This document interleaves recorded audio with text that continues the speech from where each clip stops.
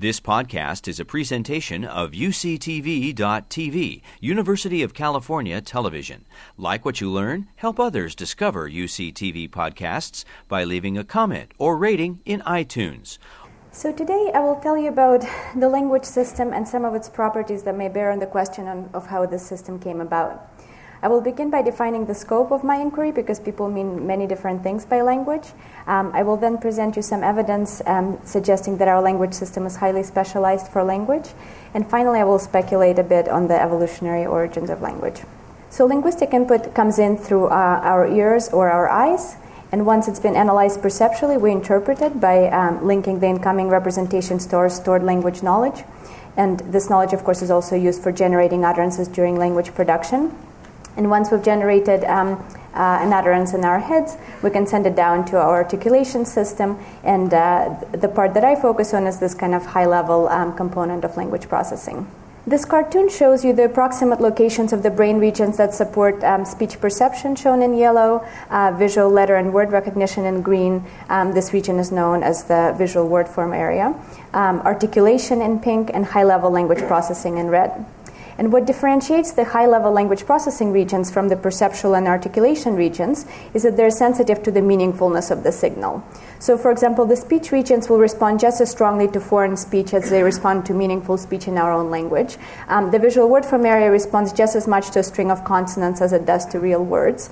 The articulation regions can be driven to a full extent by people producing meaningless sequences of syllables. But in contrast, the high-level language processing system or network, or sometimes I refer to it just as the language network for short, cares deeply about whether the linguistic signal is meaningful or not. In fact, the easiest way to find the system in the brain is to contrast responses to meaningful language stimuli like words, phrases, or sentences, and some control conditions like linguistically degraded stimuli. The contrast I use most frequently is between sentences and sequences of non-words. A key methodological innovation that laid the foundation for much of my work was the development of tools that enable us to define the regions of the language network functionally at the individual subject level using contrasts like these. And here I'm showing you sample language regions in 3 individual brains. And this so-called functional localization approach has 2 advantages. One, it circumvents the need to average brains together, which is what's done in the common approach, and it's a very difficult thing to do because brains are quite different across people. And instead, in this approach, we can just average the signals that we extract from these key regions of interest.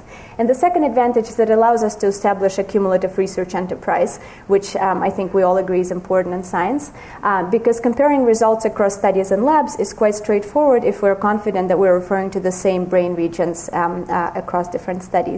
And this is just hard or impossible to do in the traditional approach, which relies on very coarse anatomical landmarks like the inferior frontal gyrus or the superior temporal sulcus, which span many centimeters of cortex and are just not at the right level of analysis.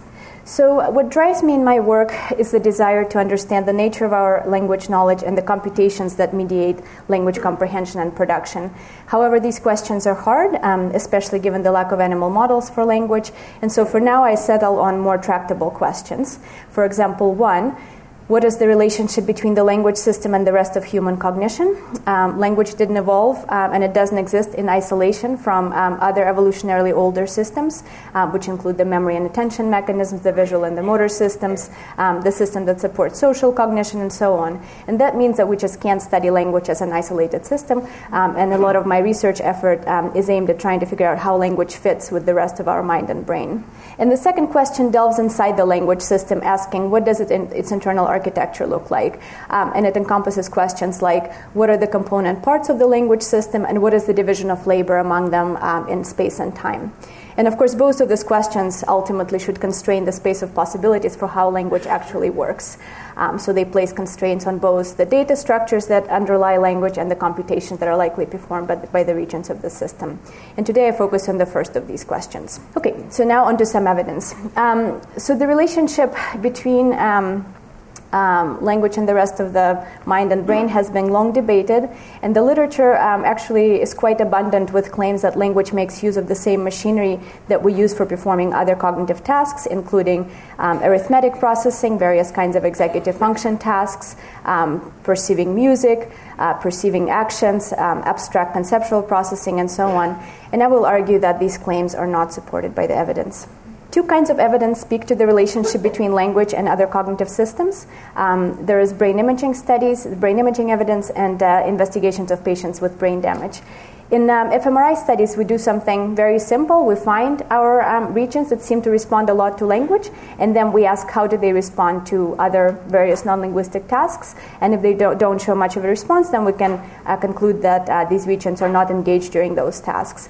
And in the patient studies, we can evaluate non-linguistic abilities in individuals who don't have a functioning language system.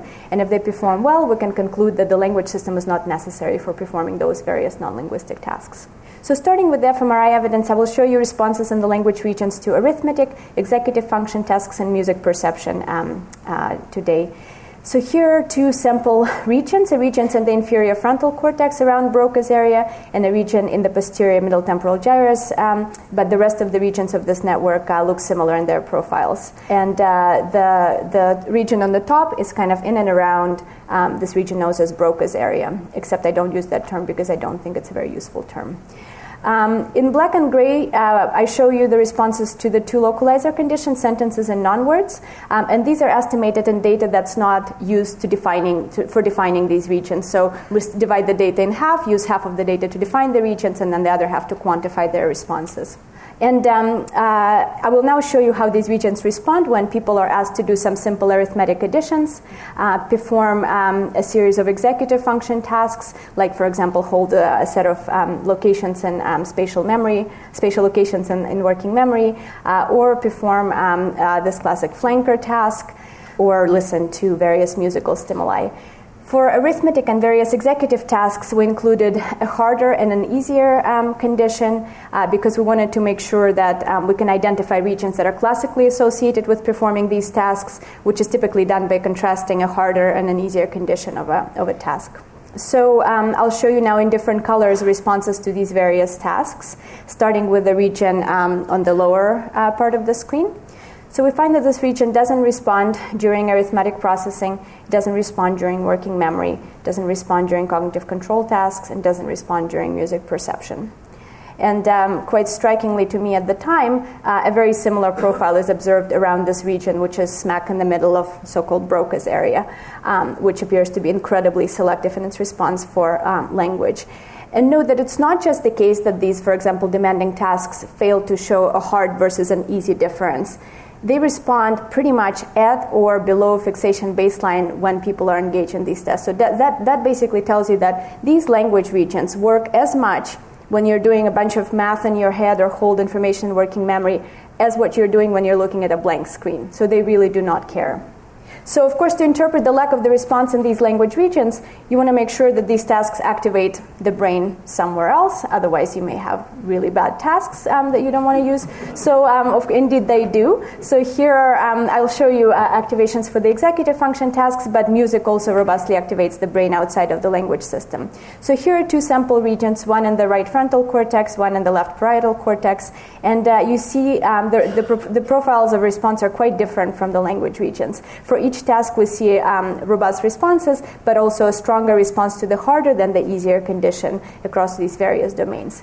And these regions turn out to be part of this bilateral frontoparietal network, which is known in the literature by many names, including the cognitive control network or the multiple demand system, the latter term advanced by John Duncan, who wanted to highlight the notion that these regions are driven by many different kinds of cognitive demands. And so these regions appear to be sensitive to effort across tasks, and their activity has been linked to a variety of goal-directed behaviors. Interestingly, if you look at the responses of these regions to our language localizer conditions, we find exactly the opposite of what we find in the language regions. They respond less to sentences that sequences of non-words, presumably because processing sentences requires less effort, but clearly this highlights again that the language and the cognitive control system are clearly functionally distinct. Moreover, damage to the regions of the multiple demand network has been shown to lead to decreases in fluid intelligence. So Alex Woolgar and colleagues have reported a strong relationship between the amount of tissue loss in frontal and parietal cortices and a measure of IQ, and this is not true for tissue loss in the temporal lobes. And it's quite striking. You can actually calculate for this many cubic centimeters of loss in the MD system, you lose so many IQ points. It's a strong, clear relationship. So this system is clearly an important part of the cognitive arsenal of humans, because the ability to think flexibly and abstractly and to solve new problems are exactly, these are the kinds of abilities that IQ tasks aim to measure, are considered kind of one of the hallmarks of human cognition.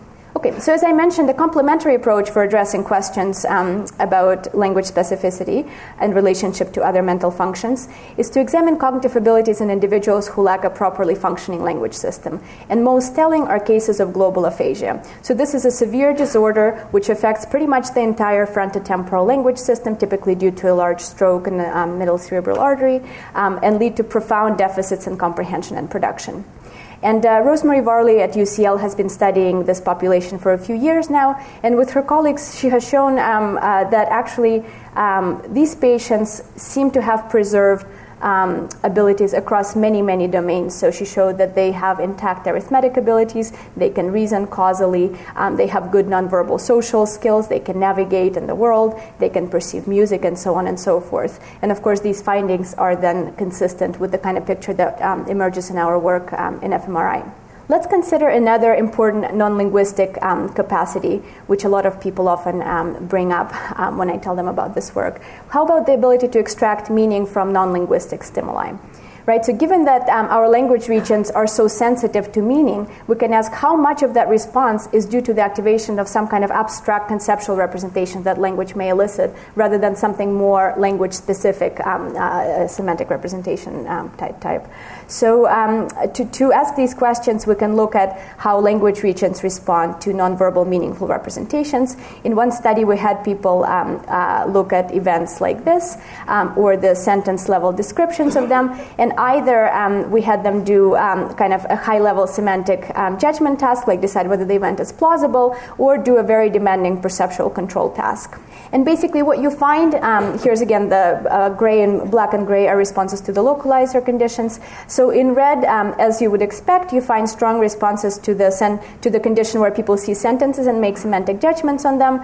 And so what happens when people make semantic judgments on pictures? We find that some regions don't care at all about those conditions, and other regions show reliable responses, but they're much weaker than those elicited by the meaningful sentence condition. So could it be that some of our language regions are actually abstract semantic regions? Perhaps, but for now, keep in mind that the response to the sentence meaning condition is twice stronger, and it is also possible that participants may be activating linguistic representations to some extent when they encounter meaningful visual stimuli. So to answer this question more definitively, we're turning to the patient evidence again. If parts of the language system are critical for processing meaning in non-linguistic representations, then aphasic individuals should have some difficulties with nonverbal semantics. First, I want to share a quote with you from Tom Lubbock, a former art critic at the Independent, who developed a tumor in the left temporal lobe, which eventually killed him. And as the tumor progressed and he was losing his linguistic abilities, he was documenting his impressions of what it feels like to lose the capacity to express yourself using verbal means. So he wrote, "My language to describe things in the world is very small, limited. My thoughts when I look at the world are vast, limitless, and normal, same as they ever were. My experience of the world is not made less by lack of language, but is essentially unchanged." And I think this quote quite powerfully highlights the separability of language and thought. So in work that I'm currently collaborating on with Rosemary Varley and Nancy Kenwisher, we are evaluating the global aphasic's performance on a wide range of tasks requiring you to process meaning in nonverbal stimuli. So for example, can they distinguish between real objects and novel objects that are matched for low-level visual properties? Can they make plausibility judgments for visual events? What about events where plausibility is conveyed simply by the prototypicality of the roles. So you can't do this task by simply inferring that a watering can doesn't appear next to an egg very frequently, right? And it seems like the data so far are suggesting that they indeed seem fine on all of these tasks, and they laugh just like we do when we see these pictures because they're sometimes a little funny. So they seem to process these just fine. So this suggests to me that these kinds of tasks can be performed without a functioning language system. And so even if our language system stores some abstract conceptual knowledge in some parts of it, it tells me at least that that code must live somewhere else as well. So even if we lose our linguistic way to encode this information, we can have access to it elsewhere. So to conclude this part, fMRI and patient studies converge in suggesting that the frontotemporal language system is not engaged in and is not needed for non-linguistic cognition. Instead, it appears that these regions are highly specialized for interpreting and generating linguistic signals. So just a couple minutes on what this means. So given this highly selective response to language stimuli that we observe, can we make some guesses already about what these regions actually do? I think so. I think a plausible hypothesis is that this network houses our linguistic knowledge, including our knowledge of the sounds of the language, the words, the constraints on how sounds and words can combine with one another.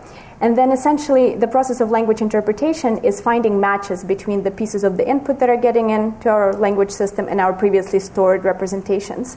And language production is just selecting the relevant subset of the representations to then convey to our communication partner.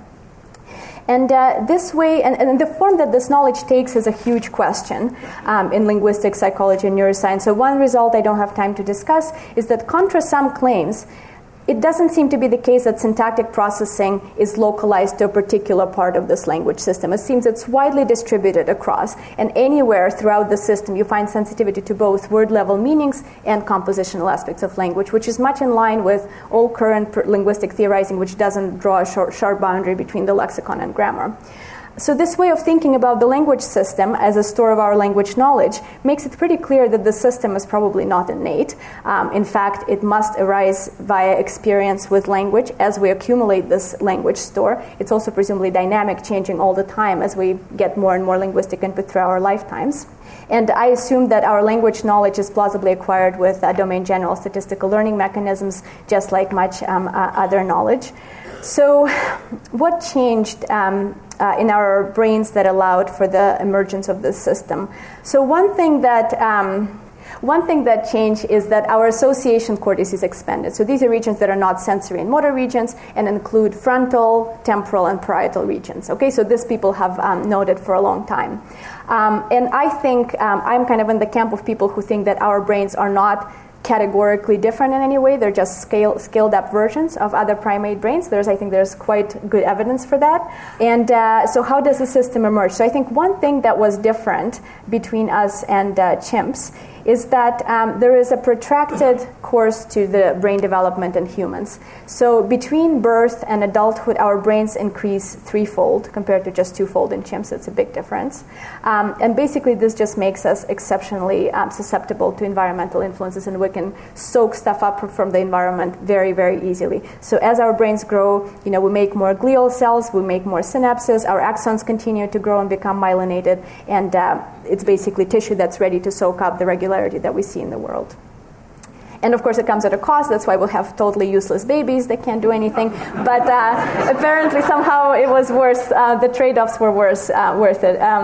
Okay, so the conclusions is, we have this system. It's highly selective in its responses. It presumably emerges over the course of our development. And what enabled it is probably some combination of the expansion of these association cortices where we can store vast amounts of symbolic information and this protracted brain development, which makes us great learners early on. Okay, thank you.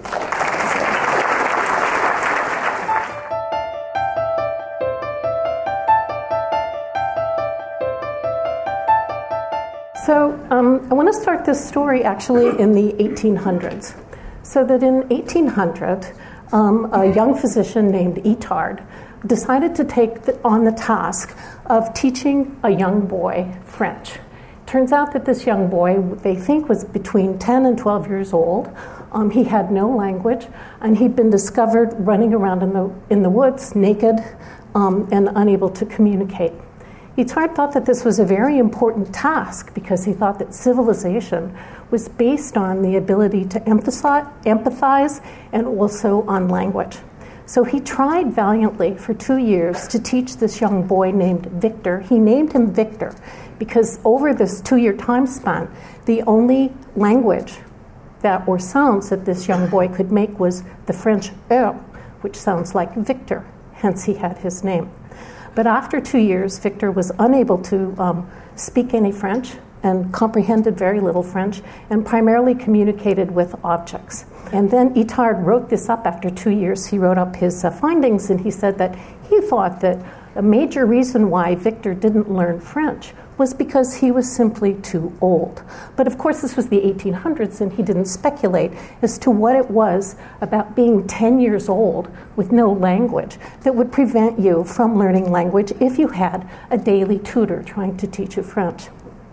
There's an enormous amount of irony in this particular story because Itard was the house physician for the first school for the deaf in the entire world. And here we have a picture of it. The first school for the deaf was begun in 1760 in Paris. And at the time that Itard was teaching Victor, he was at the school with all of these children who use sign language and all of these teachers who use sign language. Nonetheless, it never occurred to him to try to teach Victor sign language. But we can't blame him because in the 1800s, sign language was not considered to be a language. And in fact, that particular discovery and realization wouldn't happen for another century and a half. And so we can imagine why he didn't teach Victor sign language. But the question is, could Victor have actually learned sign language if Itard had tried to teach it to him? And so I'm going to try to answer that question today through a series of studies. But before I talk about our studies, I want to talk about something that all of the speakers who have preceded me have talked about, which is that one thing that's the defining characteristic of language is that it's highly structured. And it's highly structured at all of these multiple levels, so that speech sounds make up words, words make up words and phonemes, and these words are strung together in sentences with syntax, and this specific syntax helps us understand and produce very specific kinds of meanings. Now, and one aspect of this language structure is that humans have evolved to the point where children learn this structure naturally. Nobody has to teach them. Nobody has to have a tutor to sit with them for 2 years to teach them the structure of French or the structure of English or the structure of ASL. Simply by being around people who use a language, young children naturally acquire all of this multi-leveled and complicated structure. That is to say, all children do this if, in fact, they can access the language around them. If they have normal hearing, they're born with normal hearing, they hear people talk, and before you know it, they're talking themselves.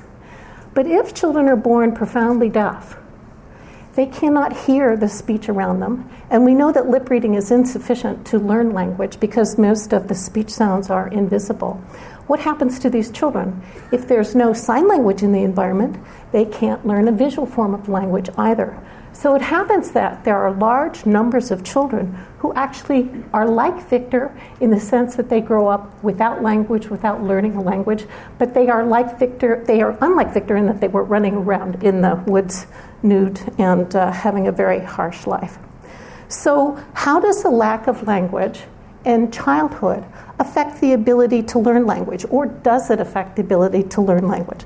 And this has been the focus of studies that we have been doing for many years in our laboratory. Because we're using deaf children and sign language as a means to model language acquisition and its effect on the brain, I think it's appropriate that I talk a little bit about the kinds of stimuli we do and about American Sign Language. So, first of all, you should know that American Sign Language, unlike many of the sign languages that have been discussed up to this point, is a very sophisticated language. It's evolved clearly over 200 years. We might even say that American Sign Language evolved with the development of the United States of America and spread as civilization went across, as white man went across the continent. So that American Sign Language has a phonological system, a morphological system, syntax, and so forth. So For those of you who don't know sign, I know there are many people here who do know sign, I want to show you what some of this structure looks like. So I'm going to play you 2 videotapes. And for those of you who don't know sign, I would like you to guess which one is syntactically structured. And for those of you who do know sign, maybe you could keep the answer to yourselves.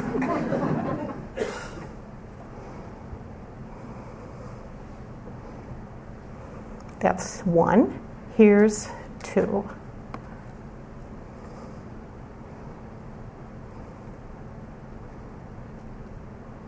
So how many think 2? How many think 1? Okay, for those of you who think 2, I've captioned this. So this is really calm, dirt, boom, blip, macros, graham cakes. Number 1 is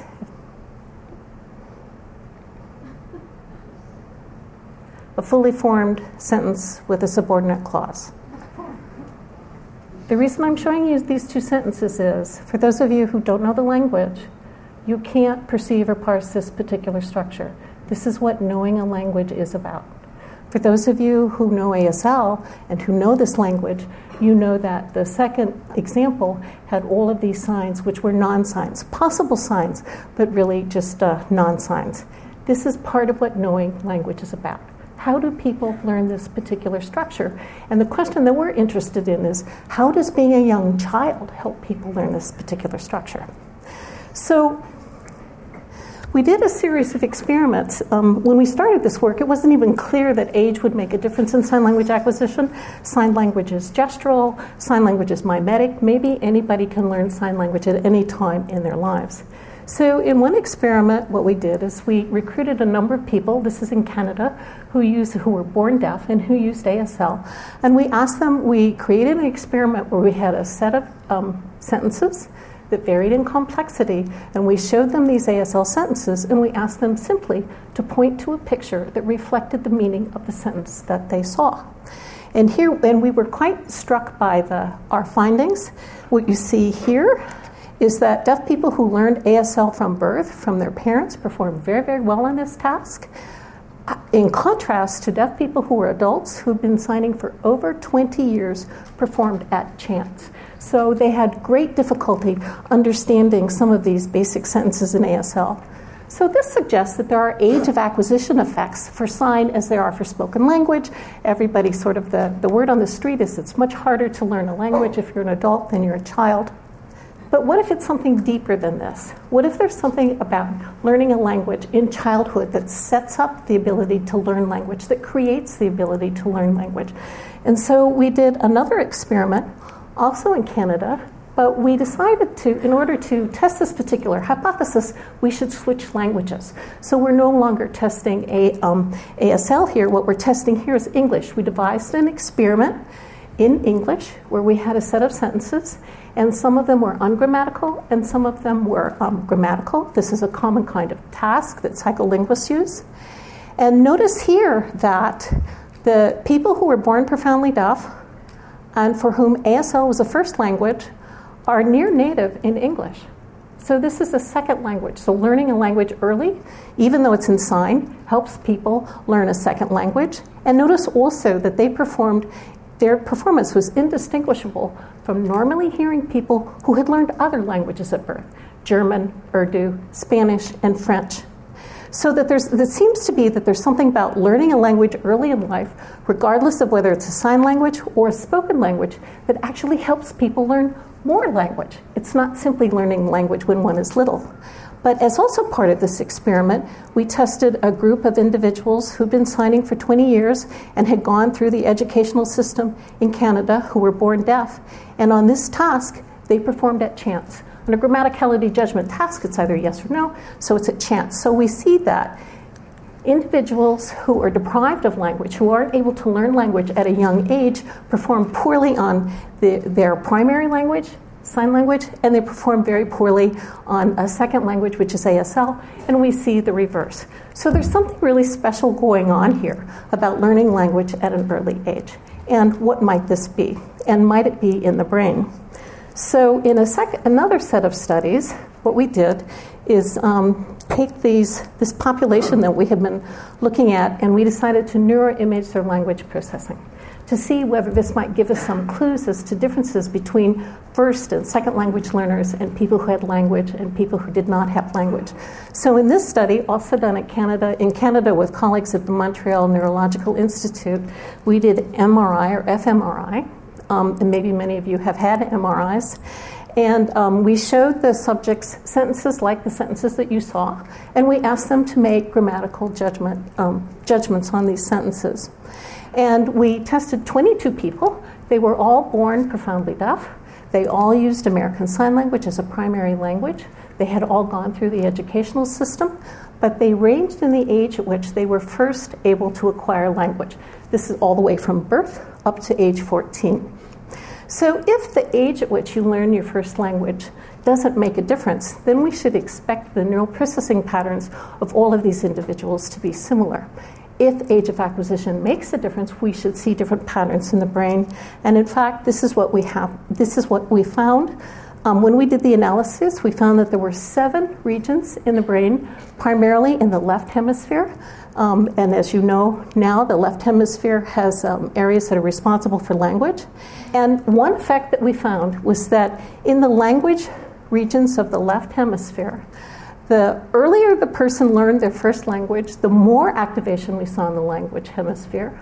However, the older the person was when they learned their first language, the less activation we got in the language areas of the brain. So if there's less activation, is there something else going on here?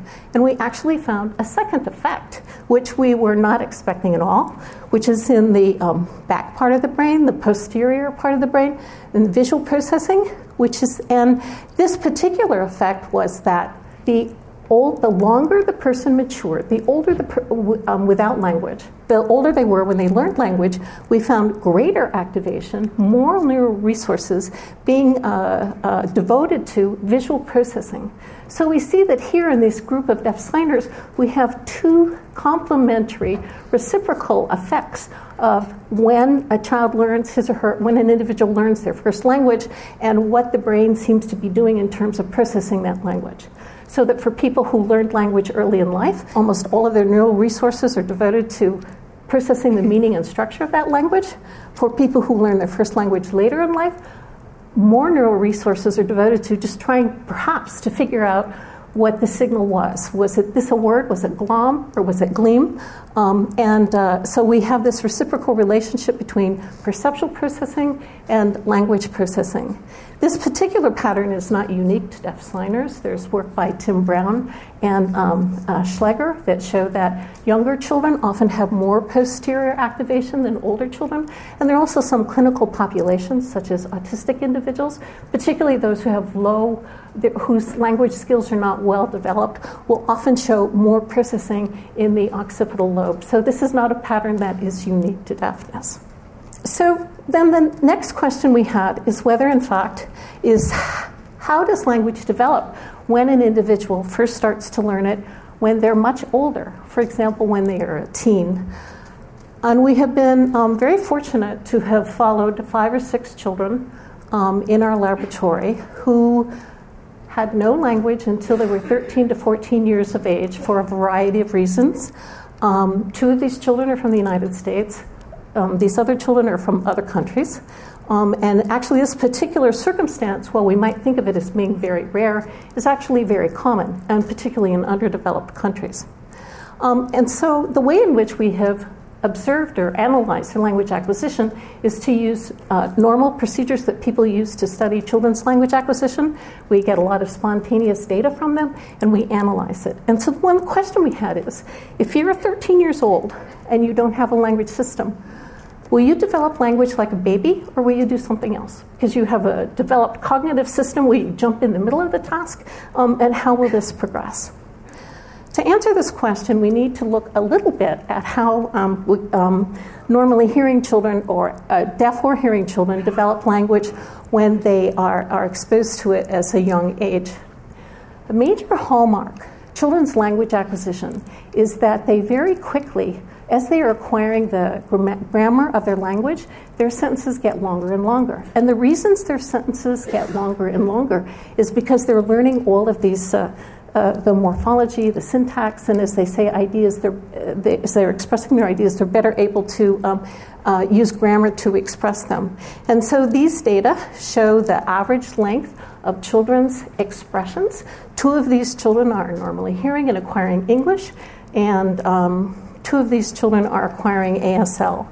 So we see that, in fact, the teens that we have been following show no increase in their language. They're able to learn language and put words together, but in fact, we don't see an increase in their grammar.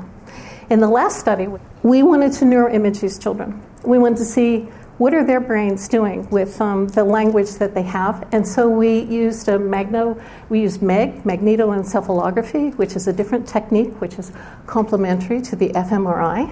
And what we did for this is we studied their vocabulary, and we made stimuli that we knew that they knew, the words that were in their vocabulary, and it looked something like this.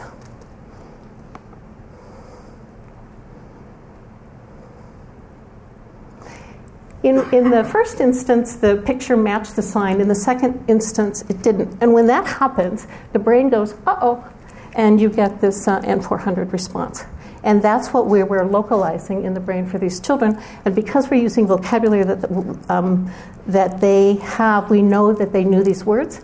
We asked them to press buttons and while they were doing this task, and we knew that they were accurate.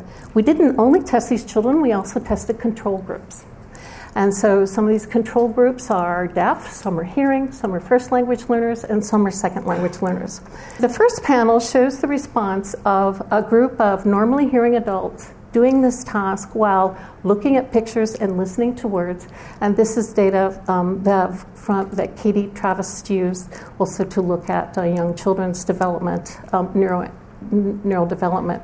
The second panel, these are deaf adults who learned ASL from birth, and you can see that their processing is very much like the hearing adults who are speaking English, primarily left hemisphere in the language areas with some support or help from the right hemisphere, and actually these patterns are indistinguishable.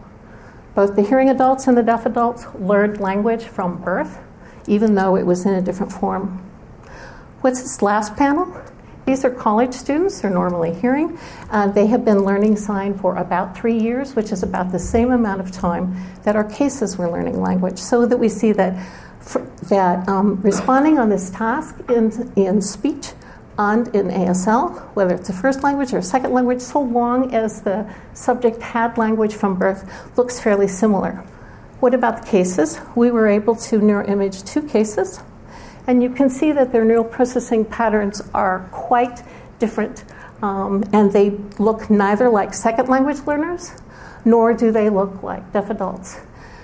These children have been signing for 3 years, and they had no language before they started to learn how to sign. You can see primarily that there's a huge response in the right hemisphere, in the occipital and parietal areas. One of the subjects also shows some response in the language areas. But we can see that even though they're acquiring language, they're doing it in a very different way, and their brains are responding very differently. So we see that, in fact, that there are huge effects of language environment on both the development of language, but also how the brain processes language. So we see that it seems to be that the human language capacity, both understanding language and expressing language, but also the brain's ability to process language, is very dependent upon the baby's brain being exposed to or immersed in language from birth. And it's through this analyzing language and working on the data that it's being fed that, in fact, I think that the neural networks of language are being created. So language is a skill that is not innate, but emerges from the interaction of the child with the environment through linguistic communication, and that was probably the answer that Edward was looking for and might be the reason why Victor did not acquire language. Thank you.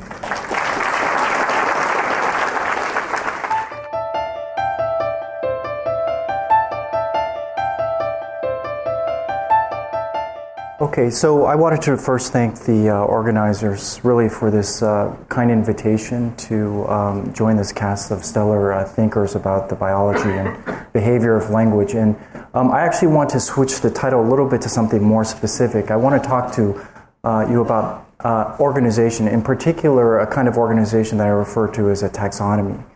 And the organization that I'm actually really referring to is the organization of sound, in particular speech sounds, and how those are actually processed in a very important part of the brain called the superior temporal gyrus, also known as Wernicke's area. The main focus of my lab is actually to understand the basic transformation that occurs when you have an acoustic stimulus and how it becomes transformed into phonetic units. In other words, basically, how do we go from the physical stimulus that enters our ears into one that's essentially a mental construct, one that's a linguistic one, and to basically ask the simple question, what is the structure of that kind of information as it's processed in the brain? Now, this actually turns out to be a very complex problem because it's one that actually arises from many levels of computation that occur in the ascending auditory system. As sounds actually come through the ears, they go up through at least 7 different synaptic connections across many different parts of the brain, even bilaterally, to where they're actually processed in the non-primary auditory cortex in the superior temporal gyrus. And what we know about this area from animal studies in non-human primates, for example, is that this is an area that no longer is tuned to basic low-level sound features like pure tones, pure frequencies, but in one that is actually tuned to very broad, complex sounds. There have been very nice work in fMRI that's actually demonstrated that this area is far more selective to complex sounds like speech over non-speech sounds. So the basic question is not really about where is this processing going on. The question is how. Okay, what is the structure of information in this transformation that's going on? And in particular, what kind of linkages can we make between that physical stimulus and the internal one, which is a phonetic one? For me, I think it's really important to acknowledge some really important fundamental contributions that occur that give us some insight and put them in a very important perspective.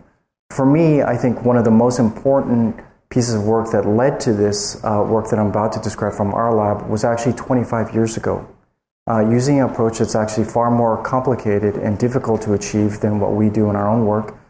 This is using single neuron recordings that were recorded from patients that were undergoing neurosurgical procedures for their clinical routine care. And this very extremely rare but precious opportunity to actually record from certain brain areas while someone is actually recording, listening to speech. And these are from my close colleague and mentor, Dr. Ojman, who's in the audience today.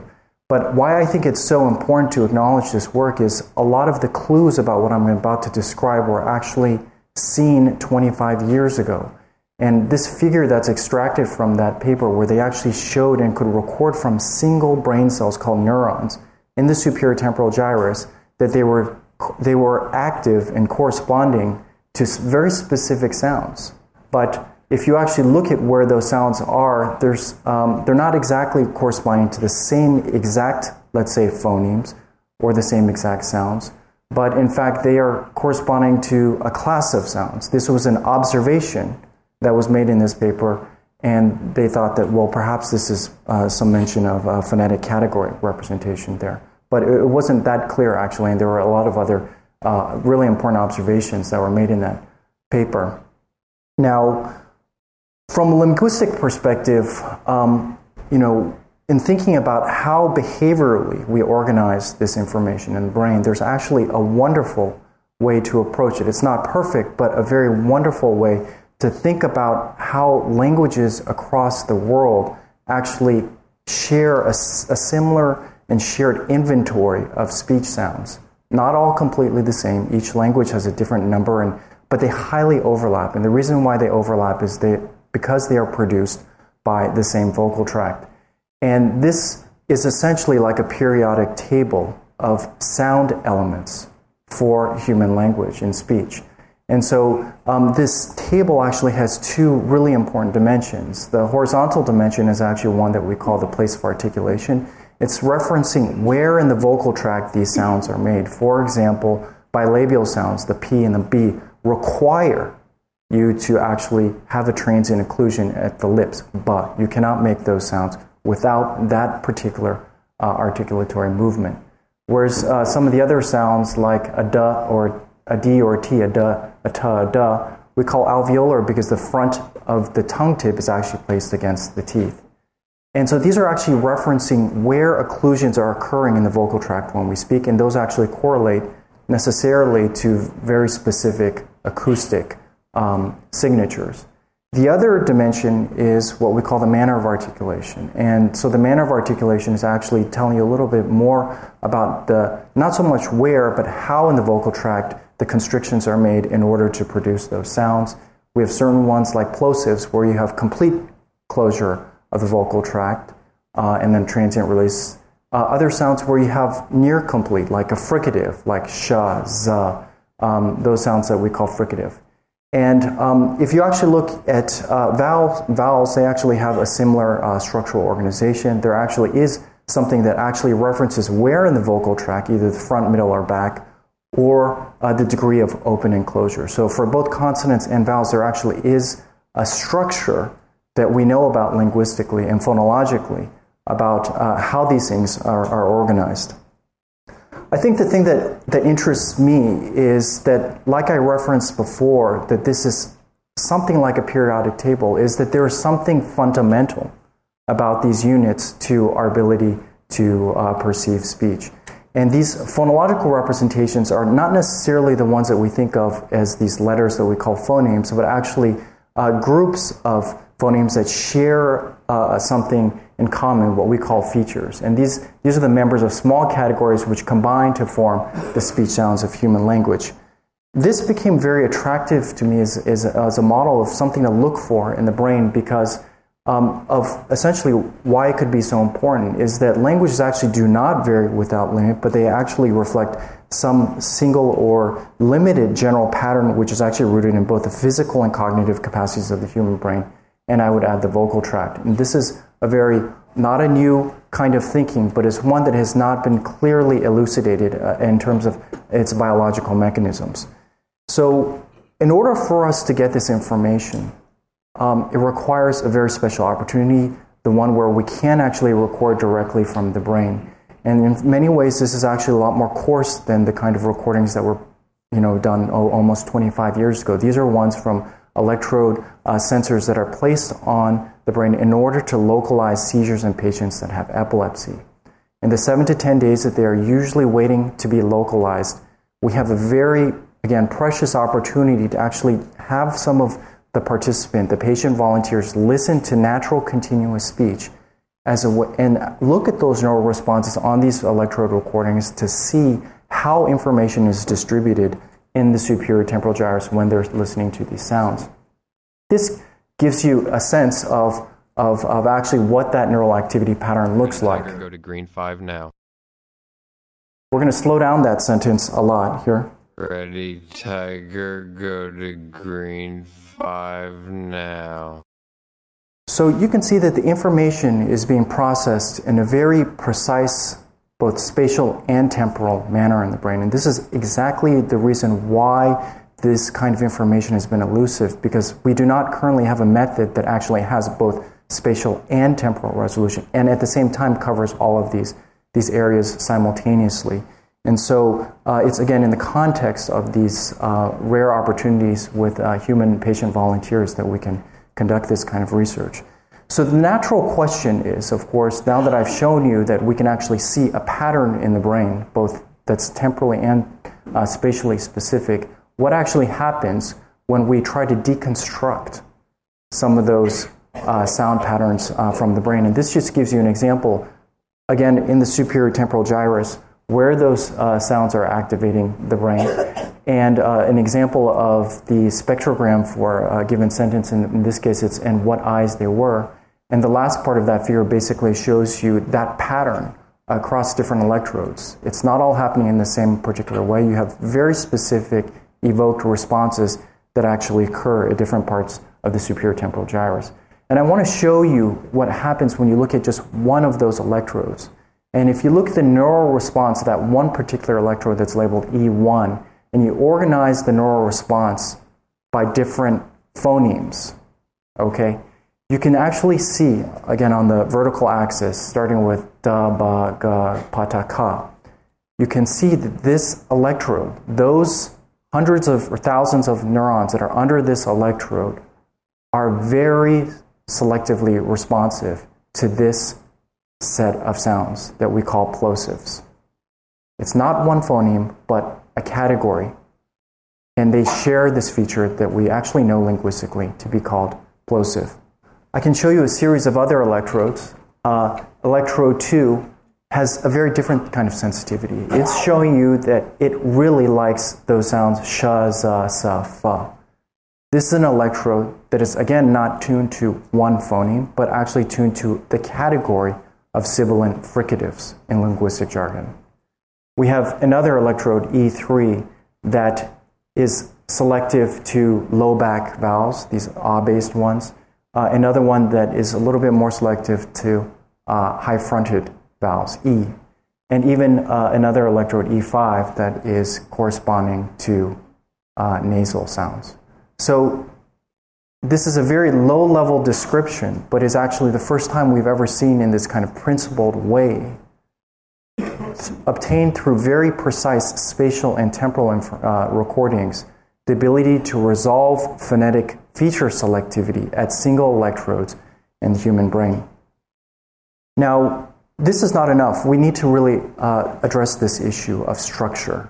That's one of the themes here. And are all of these things just equally distributed as features? In the original thinking about these things, you could have a binary list of features. And it turns out that features in and of themselves actually have structure and have relationships with one another.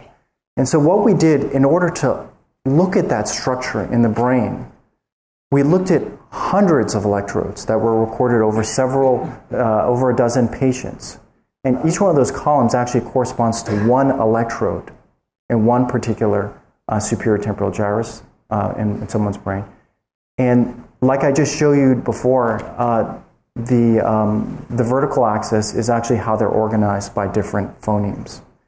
And what we did here was we used a statistical method called hierarchical clustering. And what hierarchical clustering is used for is finding the patterns in this data. And what the hierarchical clustering showed us and sorted this data was that, in fact, there is indeed structure in the brain's responses to human speech sounds. And it looks like this. So we've organized the hierarchical clustering as a function of a single electrode's, again, a single column's selectivity to different phonemes, but we've also organized this clustering as a population response across all of the electrodes and looking at that selectivity for different phonemes. So you have two different axes that we're actually looking at the brain's large distributed response to speech sounds. And we're using this method, which is what we call unsupervised, meaning we're not telling it any linguistic information, or we're not organizing the data. We're just saying, tell us how the brain is organizing this information.